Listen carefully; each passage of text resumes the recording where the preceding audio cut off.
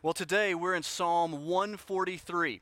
So we're going to be going to the Old Testament for a while and camping out there for some months. Today we'll be in the Psalms, and then we'll be going to Ruth next week for some weeks. Psalm 143 is a psalm of King David.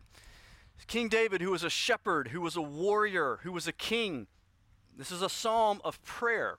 There are many different psalms that David wrote, and many that others wrote. Some are to be sung. This particular one is a prayer. He is praying to God. And we're going to see how this psalm can also help us in our praying. Because the Word of God is our guide. It is our authority. It is what we must follow to understand who God is. And so we'll see in the prayer of David here need and struggle. I know that there are many of you that come here today with a heavy heart. I don't know why. The Lord knows why. You know what weighs down your heart heavily today. But David poured out his heart to the Lord, a genuine outpouring of heart to the Lord. If your understanding of prayer is just repeating words that somebody else told you to say, you don't really understand what prayer is. Prayer is a genuine outpouring of the heart towards the Lord. Just like any conversation with anybody else that you have a real relationship with, you don't say the same thing to them every single time that you see them, or you would say that's a cursory, shallow, meaningless relationship. The people that we have real relationships with, we have meaningful interaction and conversations with them. And so David pours out his heart in a real way. And yet we will see that it is respectful, it is hopeful, it is humble, it is full of faith. So there was a book some years ago written called The Shack. I don't know if anybody remembers that book, but part of that book that I had such a giant problem with is it basically taught you that it was okay to just vent your anger on God. And that is not okay. Just like it's not okay to vent your anger on any other person that you have a relationship with, if we give vent to our anger, it is sinful and it hurts other people. And it is not okay to give vent to our anger toward God. But yet it is right to outpour our hearts genuinely to the Lord. So we're going to learn here a little bit today of what it means to pour out genuinely to God the struggles that you are dealing with, but understand that you are speaking to Almighty God. And so we must be respectful, hopeful, humble, full of faith.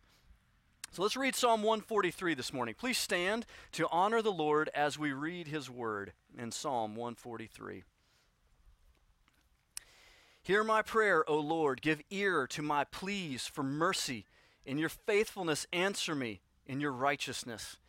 Enter not into judgment with your servant, for no one living is righteous before you. Verse 3.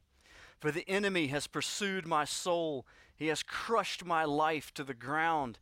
He has made me sit in darkness like those long dead. Therefore my spirit faints within me. My heart within me is appalled. I remember the days of old. I meditate on that you have done. I ponder the works of your hands. I stretch out my hands to you. My soul thirsts for you like a parched land. Verse 7, Answer me quickly, O Lord, my spirit fails. Hide not your face from me, lest I be like those who go down to the pit. Let me hear in the morning of your steadfast love, for in you I trust. Make me know the way I should go, for to you I lift up my soul. Deliver me from my enemies, O Lord. I have fled to you for refuge. Teach me to do your will, for you are my God. Let your good spirit lead me on level ground. For your name's sake, O Lord, preserve my life. In your righteousness bring my soul out of trouble, and in your steadfast love you will cut off my enemies, and you will destroy the adversaries of my soul, for I am your servant. May the Lord bless the reading of His Word. Please be seated.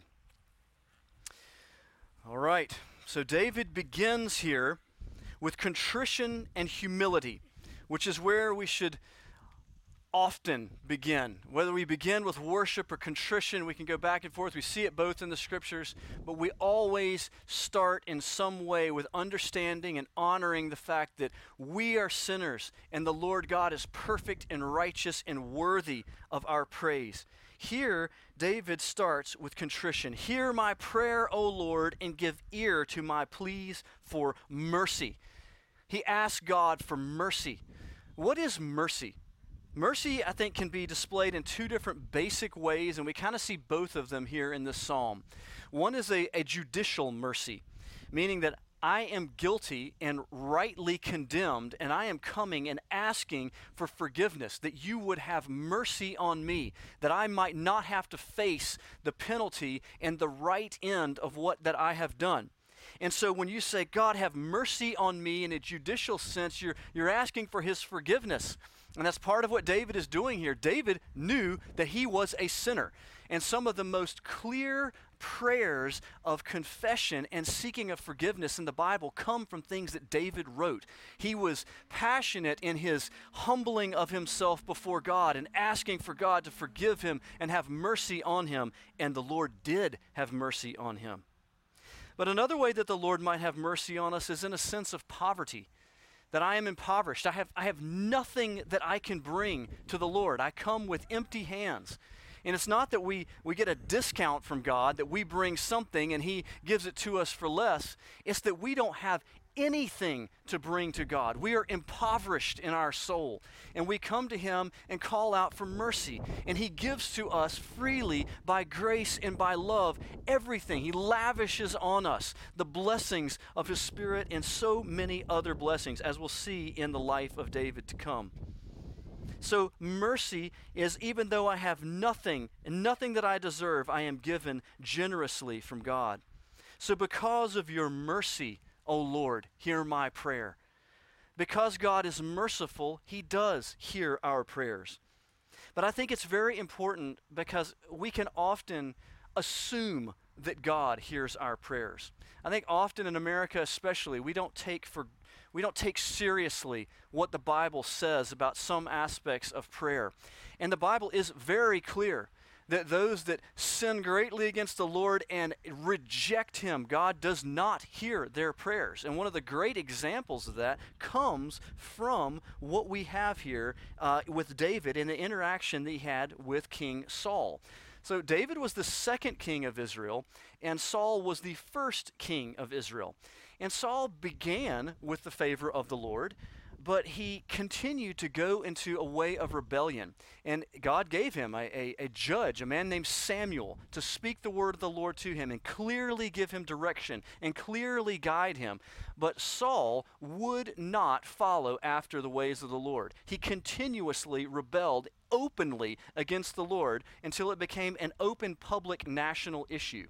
And there was a time at which the whole nation was looking to Saul and the direction of Samuel, and Saul directly rebelled against the Lord. And Samuel comes and condemns Saul for it and tells him, the kingdom has been taken away from you and it will be given to another. And that other was going to be David, a man that actually loved God from the heart.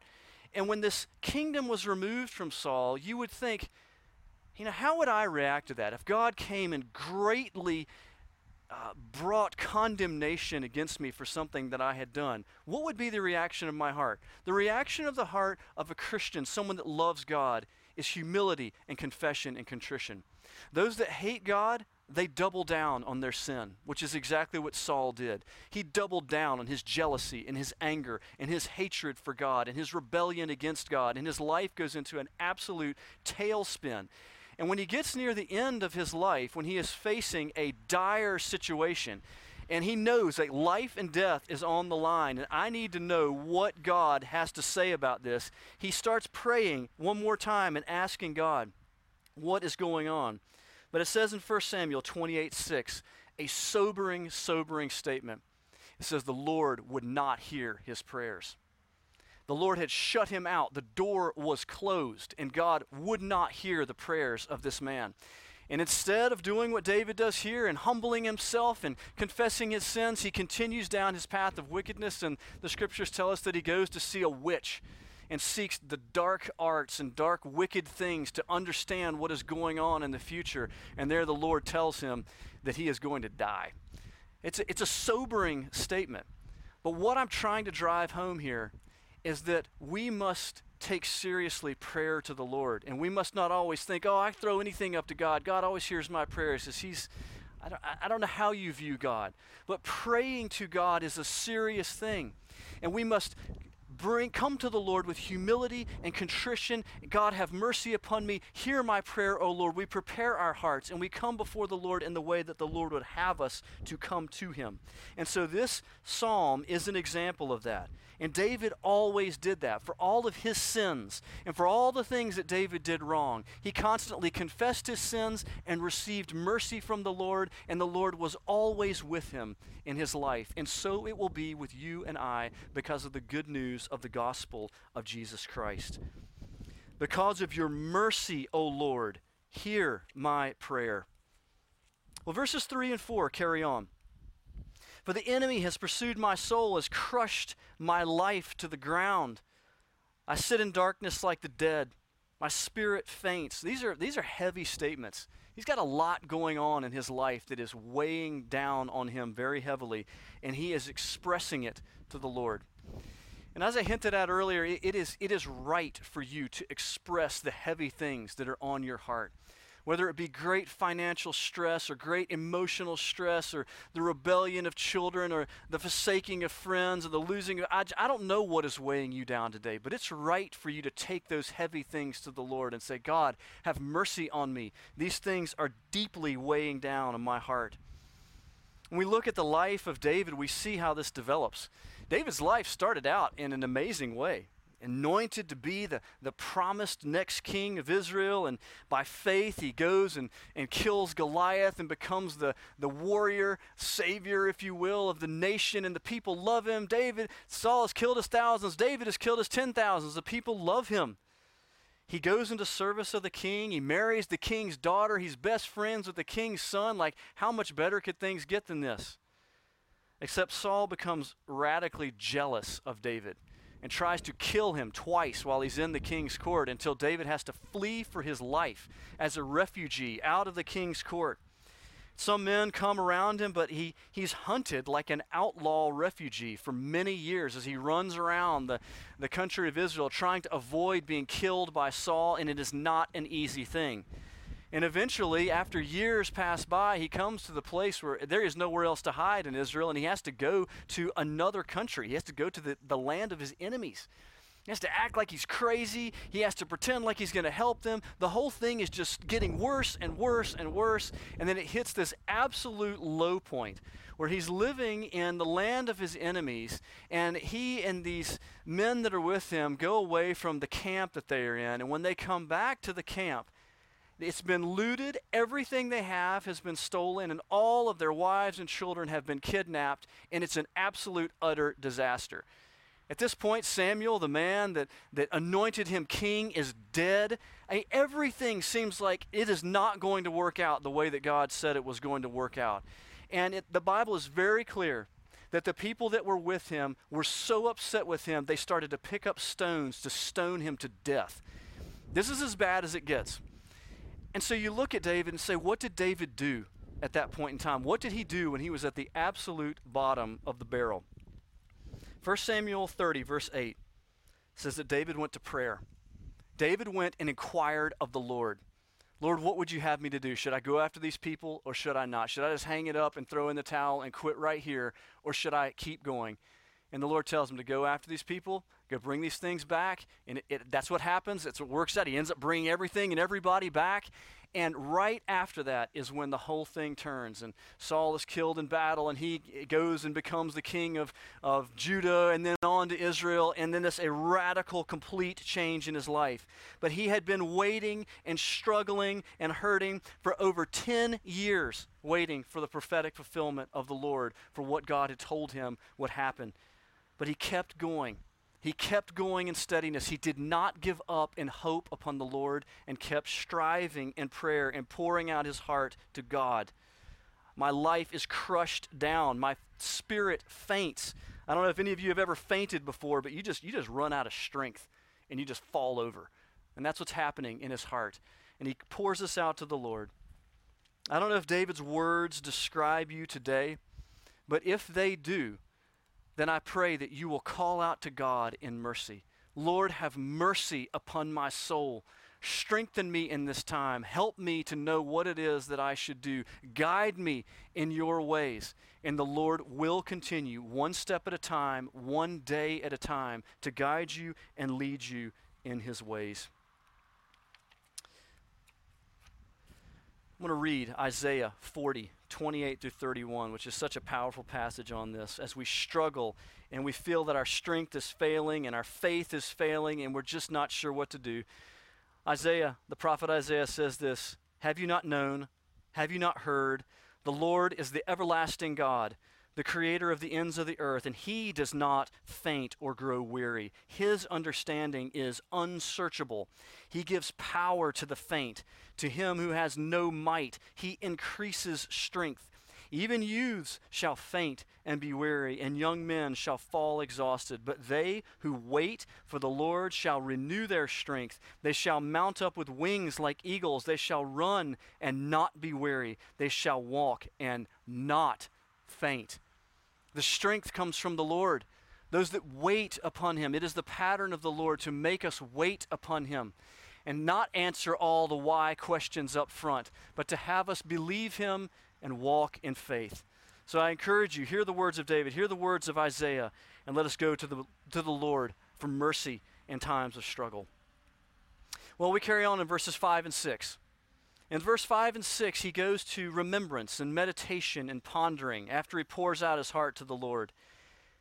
"I remember the days of old. I meditate on all that you have done. I ponder the works of your hands."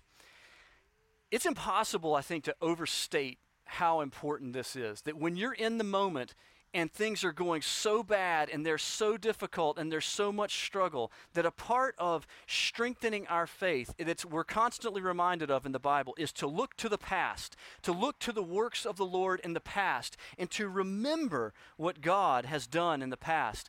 And that's a part of what is recorded for us in the Scripture. There's a lot of history in the Scripture. And a part of that is for this very reason, that you might not only know truths about the character of God, but that you might see how God has acted in the past and be greatly encouraged by it. And so we have many stories recorded for us, many characters, many acts of the Lord in the Bible. I have no idea how much you know about the Bible. But if you've never read the Bible and you've never read these things in the Old Testament and what I'm talking about to you is very vague, it is important for you to go back and read these sections of the Old Testament and understand the history and works of the Lord in the past. It will greatly encourage you. There's a reason why we teach our children Bible stories so faithfully, because we want them to know these works of the Lord in the past, that they might be able to remember them. But this comes very personally, very quick. It's not only about what God did in somebody else's life a long time ago, it's also about what God's done in my life in past years. And the older we get, the longer the trail there is of the faithful works of the Lord in our life that we can look back to. For David, as he looks back and says, "I remember the days of old, I meditate on all that you have done," there's much to think about in his life. Much to think about what God had done and giving him the strength to kill a bear and a lion as a shepherd that prepared him to have the strength and the courage and the faith to go and kill the great warrior Goliath. Think about a time of anointing of king by Samuel. What an amazing memory that would be. And then it's just been reminded me as I reread the life of David how close his relationship was with Samuel. Often there are people in our lives that have radically affected us for the Lord. They have encouraged us and strengthened our faith. But possibly by the time of this, but definitely by the time he was king of Israel, Samuel had died. But he would think back to his relationship with Samuel, be encouraged by the godliness of that influential person in his life. Think of his friendship with Jonathan, the Lord's miraculous provisions, the Lord's miraculous victories in his life. And there was so much for him to think of and remember that the Lord had done. So how about you? Do you remember, do you think back about the things that the Lord has done in your life and his faithfulness? You should. But if you're not sure, it may be that you don't know Christ as your Savior, because the beginning of this period of time is when we come to new life in Christ, when we are born again, when we for the very first time ask God for mercy and He forgives our sins. And the weight of guilt is lifted, and the realization that we have fellowship with God, and God now hears our prayers, and the joy that sweeps over our heart. This is the first time that we begin to remember back and rejoice over what God has done in our life.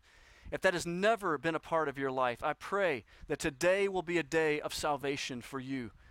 But those of you that have been Christians for a long time, it's important to recount the works of the faithfulness of the Lord in your life.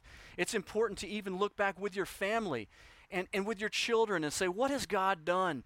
How has God acted in our life? And if you've lost sight of that, sit down and actually take time to do the next two things, which is meditate and ponder. What does it mean to meditate upon something, to ponder on something? It means to consider it deeply, to take time, to set aside time, to have a quiet place to consider something, especially its meaning and its purpose. Because we all understand that it is almost impossible to grasp the connection of events or the purpose and meaning of events when we are living and walking through those events. Usually, when we come to understand the connection of events, it is years later. And we actually go back and we remember what's happened, and we think, man, look how that was connected to this, and the Lord used that to have this happen. And for the first time in my life, the opportunity to publicly tell the story of this church and what the Lord's done in my life, I had the opportunity to do that this past week, and it was really exciting. And it was amazing to look back and see the connections of what the Lord has done from one thing to the next thing, to the next thing, to the next thing, to bring me here, to bring you here, to bring us here. But I can tell you, in the midst of that, it didn't feel like that. It felt like a walk of faith, and there was great struggle, and there was great hardship, and it was difficult to put into perspective what God was doing. But it is right for us to remember, to look back, to ponder, to think about what the Lord has done, and to see the connections, to see the goodness and the mercy and the purpose of the Lord in our life. But this requires quietness. It requires you to set aside time to do it. Just a note on pondering and meditation in general, because when we are meditating, it means we're ruminating on something. And what are we ruminating on? We're ruminating on the word of the Lord and the works of the Lord. But pondering and meditation on the person and the work of the Lord is different than being an investigator or a scientist. And I want to make this distinction, and I hope you understand what I'm saying here. It is absolutely right to seek right knowledge about the Lord. But at the end of the day, we are not just stacking up facts about God like an investigator would or like a scientist would, and publishing a report and handing it in. What the end of all these things should result in is what just happened here beforehand, which is worship to the Lord God. That when we see the connections and we remember back on these things and we have a right understanding of who God is, it should cause us to glorify God. It should result in us speaking to others gladly and joyfully about the work of the Lord. It should result in worship. And if it results in a coldness of heart or a distance of heart, then you have missed something somewhere. Go back, ponder, think again on the works of the Lord until it causes you to rejoice. That was what happened in David's life, and that's what happens in every Christian's life when we go back and consider the purposes and the works of the Lord in our life. It results in worship, which is what we see in verse 6. What happens in verse 6? He says, I stretch out my hands to you. We've been talking about this a bit in sermons and me writing in our newsletter, that the worship of the Lord and what happens to us in the animation of our life is it changes all of our person. We begin with a step of faith, with our heart changed before the Lord, where we begin to believe things that we never believed before, and it begins to change the way that we think about things. And then that thinking, we believe, we begin to change our character, and when our character changes, it begins to change our actions, and we begin to be a different person. And as it begins to change the things that we do and the way that we live, it changes the animation of our heart. And some of the most godly people I know, they are very animated about the way that they speak about the Lord because it's a passion in their heart. And clearly, David was one of those people. He describes his hunger and his passion and his desire for the Lord like a soul thirsting. He says, "My soul thirsts for you like a parched land. My soul thirsts for you like a parched land." Before we get into the parching and the water and all that good stuff, I just want to mention the simple thing of my soul, okay? Often my conversations with unbelieving people starts with this question: do you realize that you have a soul? Do you understand that you are more than the sum of your parts? That there is something about you that is specially created in you as a human being by God that is a soul. Your soul is the mysterious inner part of you. We live in a radically naturalistic, humanistic, secular society now, and it crushes out this idea of there being a soul. Very few people talk about it, but it is central to the Scriptures. It makes you what you are. If any one of you goes to the doctor and wants to have surgery today, the surgeon is going to cut you open and he's going to do the same thing to you as he did to anybody else, because inside we're all the same. Everything's in the same place. We're human beings. The anatomy is the anatomy of a human being, but you are particularly special as you because of the soul that has been given to you by God. And it is a soul that has an awareness that there is a God, that you have a conscience embedded in you that tells right from wrong, and you understand that there is something wrong between you and your relationship with a holy God. And you have been made for relationship with God. It is the most central and important relationship that you can ever have. And when you do not have that relationship, it leaves an unquenchable thirst, a hunger in your soul that you know there is something wrong and there is something missing, and you strive to fill it. And this is what David is expressing: a hunger and thirst after the Lord, something that must be quenched. People search and they search and they search to satisfy this emptiness in their heart. The hunger for relationship in the soul.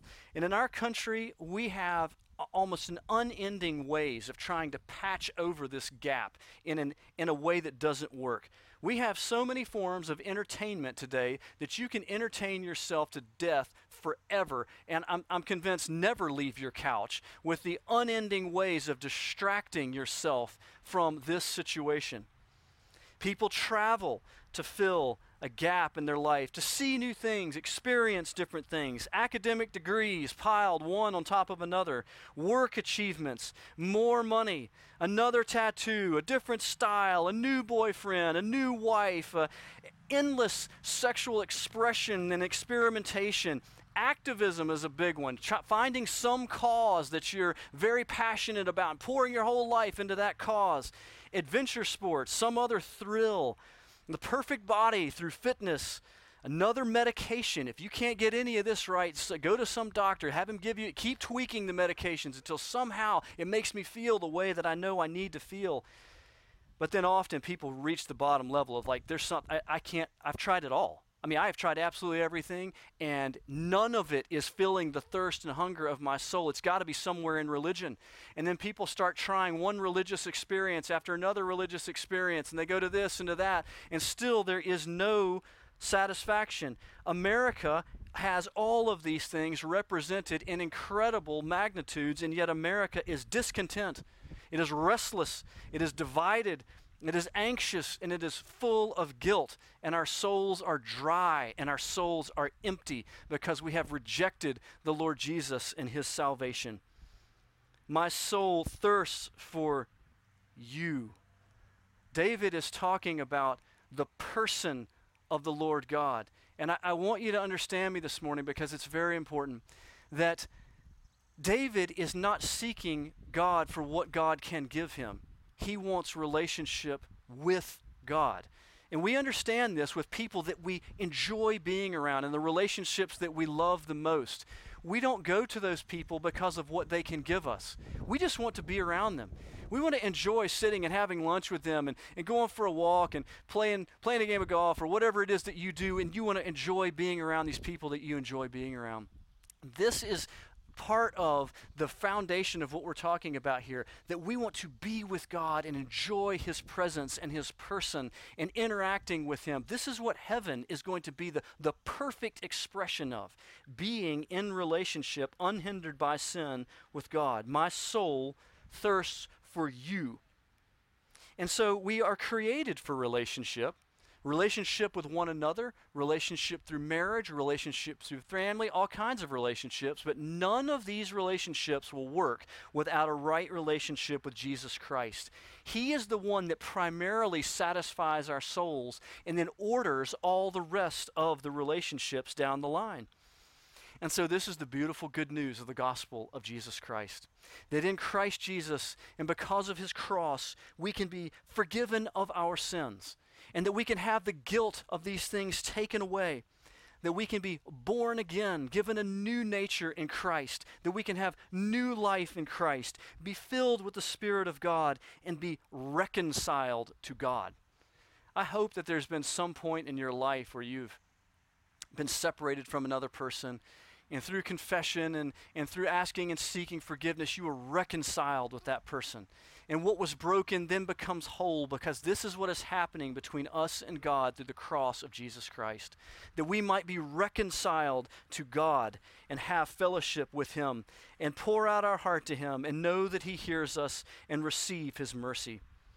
And so the psalmist expresses his longing for God as a thirst. We know what it means to be thirsty. Some of you might be thirsty right now because it's getting a little hot out here. But thirst is a very specific longing and a very specific need. We get thirsty all throughout the day because it's something that has to be resatisfied over and over. You don't take a drink on Monday and another drink on Friday. You take drinks all throughout the day, and if you don't keep drinking, bad things happen to you, and eventually you will die. It's the thing that you need most, and you will die quickest from having a lack of water. And so in this psalm, David expresses his need and longing for the Lord like a great thirst, which means that his reconnection and his nearness to the Lord needs to be constant and regular, and it satisfies the soul like water satisfying thirst. And without it, he will die. We must have fellowship with the Lord. And so Jesus is very clear about this. None of this is an accident in the Bible. So our longing and need for the Lord is expressed as a thirst, and Jesus tells us that he is what? Living water. And that he is like a spring of living water welling up in the soul to continually satisfy the thirst and hunger of our soul. We see this most clearly in John chapter 4 with this woman by a well. And Jesus just perfectly chooses the place by a well, and a woman walking a long way thirsty, and he tells her, come to me, I will give you living water. In John 4:13, Jesus says to this woman, everyone who drinks of this water will be thirsty again, but whoever drinks of the water that I will give him will never be thirsty again. The water that I will give him will become in him a spring of water welling up to eternal life. And the woman said to him, sir, give me this water so that I will not be thirsty or have to come here to draw this water. She doesn't quite understand at first. She gets it later. But Jesus is telling her, I will quench the thirst of your soul. I will be like a spring of living water inside your soul that never stops pouring out pure, fresh, clear water to quench the thirst of your soul and satisfy you. For the parched, empty, thirsty soul, Jesus is living water. The salvation of Jesus is an ever-renewing personal relationship where Jesus is near to us, and we can go back to him again and again and again for the satisfaction of soul that we are looking at. And he nourishes and strengthens and lifts up our soul in strength. Well, I want to illustrate a little bit about this, because all day long, you go out pouring out from your heart, especially if you're an adult with responsibilities. You pour into your kids, you pour into your work, you pour into your spouse, you pour into your friends, and you're pouring and you're pouring and you're pouring and you're pouring. We all know that if you've got a pitcher full of water and you start pouring and you keep pouring, what's going to happen to that pitcher before long? The pitcher's going to be empty, and you're going to pour out everything you've got, and you get to the bottom, and there's nothing left. And I know that a great many of you feel like that. Maybe by midday, your pitcher is empty. I have got nothing else to pour out. And then bad things start happening. The anger starts coming out. The rage starts coming out. Withdrawal starts happening. All kinds of things, however you express the emptiness of your heart. But my question is, how do you try to restore your soul? Everyone knows this, and everyone naturally tries to bring restoration to their soul. But how do you do that? The world strives for it in many basic ways. You try to sit down, I'm going to entertain myself, watch a couple of movies tonight, maybe have a glass of wine, or have a cup of coffee, or read something, or maybe go for a walk or for a run, or I like to ride my motorcycle to kind of relax my mind a little bit. And all these things can have a place, but they are not primary, and I can tell you and guarantee you they will not restore your soul. You will wake up in the morning just as worn out and tired as you went to bed the night before, because the only one that can restore your soul is Jesus Christ. The living water of Jesus Christ is the only thing that can pour back into your soul and fill you up to overflowing. And so the picture that we have in the Gospels of Jesus Christ is that actually, before, I want to say one more thing, because this is very important. Some people, they reach the end of that line of, I have tried everything to restore my soul, and I am so worn out that I'm just going to get rid of all the relationships of my life to try to lessen the stress. I'm going to divorce my spouse. I don't want any kids, or I'm going to get rid of my kids. I'm going to work alone. I'm going to seek isolation. And that's a way of people trying to reduce stress in their life, is by hiding from everyone.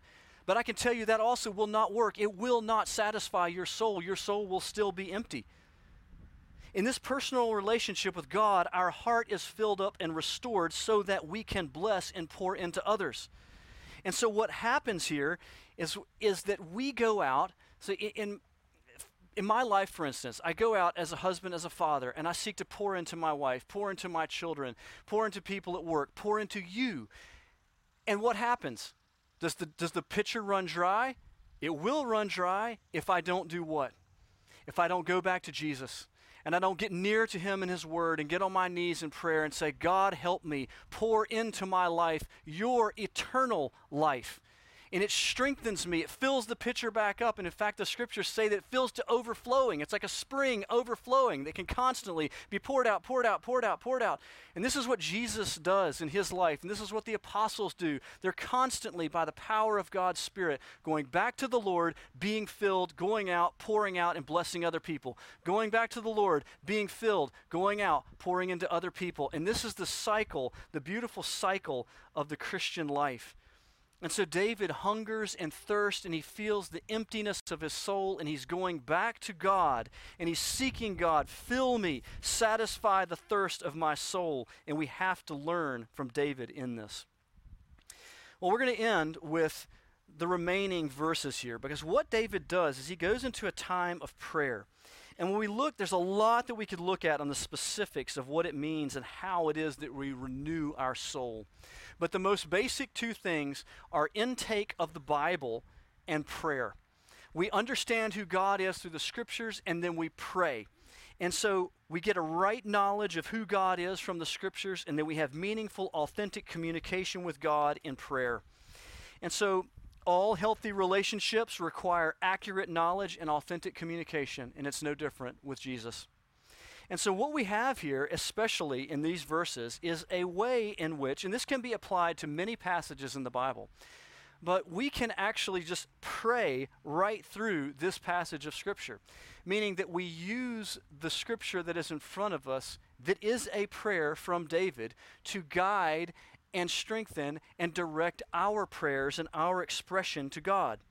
We see in verses 7 through 12 a lot of action words. Answer, don't hide, hear, make me know, deliver me, teach me, lead me, preserve my life, bring me out of trouble, cut off my enemies, all kinds of things.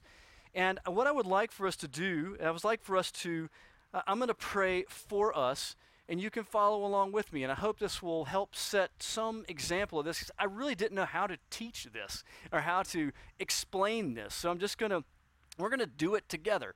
And so you can pray with your eyes open, by the way. Praying with your eyes closed is a method of closing out distractions so that you're less distracted in your praying, but you can't possibly read the scriptures and pray with your eyes closed. So my eyes will be open, but I'm going to lead us in prayer as we pray through the scriptures and use David's prayer as a springboard for our prayers in guiding our prayers. This is called Praying Through the Bible. We have a book on it in the library. Mike's written on it a couple of times. Go check it out if this interests you and you would like to know more about it. But let's go to the Lord together in prayer this morning. Lord God, we ask for you to answer us quickly because our spirit fails. I know already this morning that there are many people in this place that have great struggles of heart, and their heart is about to fail. They feel like the darkness of death is closing in around them, and depression and struggle and hardship is upon them. And I pray, God, that you would answer and hear our prayer this morning, and that you would pour out your Spirit, that our spirit would not fail. Hide not your face from us, O Lord, lest we be like those that go down to the pit. Lord, we pray that you would hear the confession of our sins this morning, and that you would see the contrition of our hearts, and that you would not hide your face from us, but that you would shine your face upon us. Your countenance would be turned toward us. Lord, we pray that we would not be those that go down to the pit. I understand this, at least in part, to be that which is hell, those that turn their hearts away from you forever and are cast out. I pray, Father, that there would be no one in the hearing of my voice today that would reject the salvation of God and go down into the pit, as it were, but that they would be saved. Let us hear in the morning of your steadfast love, for we trust in you. Make us to know the ways that we should go, for we lift up our souls to you. Lord, let us hear your steadfast love in the morning. I pray that as we talk about hearing your voice and going to you for refreshment of soul, that we would make time, take hold of the busyness of our days, and we would make time, whether it's in the morning or in the evening, that we would quiet our hearts and meditate upon your word and listen to your Spirit, and that we might experience the steadfast love of the Lord God for us. We trust in you, Lord. I pray that as we seek these times this week, that you would genuinely fill our hearts to overflowing, that we might be able to then pour into others. Make us know the way that we should go, Lord. We need direction. We need guidance. We need wisdom in the conversations and the decisions that we make in our life every day. Help us to know the way that we should go. We lift up our souls to you. Deliver us from our enemies, O Lord. We have fled to you for refuge. You are our high tower. You are our shield. You are our good shepherd that stands between us and the enemy that would come and to devour us. And we hide in you, Lord. We love you and we take refuge in you. Teach us to do your will, for you are our God. Let your good Spirit lead us on level ground. Teach us from your word, O Lord. As we study your word, I pray for those that are new in their study of the Scripture, that you would help them to understand what is in the Bible. Lord, help it to come alive to them by the work of your Spirit, the teaching, illuminating, instructing work of your Spirit. Teach us, Lord, to do your will. May your Spirit lead us on level ground. May we never go out of step with the Spirit of the Lord. May we follow after the ways of the Lord by the Spirit of the Lord, that we might be a people known for our love of Jesus Christ. For your name's sake, O Lord, preserve our lives. In your righteousness, bring our soul out of trouble. We are under attack as Christians day in and day out. We live in an increasingly ungodly nation, and we pray, God, that you would protect us, each family, this church, Christians that love you throughout this nation and world. Lord, we pray that you will preserve our lives, and in your righteousness you would bring us out of trouble. In your steadfast love, you will cut off our enemies and destroy the adversaries of our soul. Lord, you know those that are against us, and we pray, God, that you would help us, as Christ has instructed us to do, to love our enemies and to do good to those who persecute us. But Lord, we pray that your work would not be undone by the enemies of your church. For I am your servant. Lord, we are your servants. We come before you with great humility and contrition this morning. We want your will to be done in our lives, not our own will. We are your servants. We are not going in our own direction, doing our own thing. We want to serve Jesus, our Lord. We pray all these things in the powerful, matchless, wonderful name of Jesus. Amen.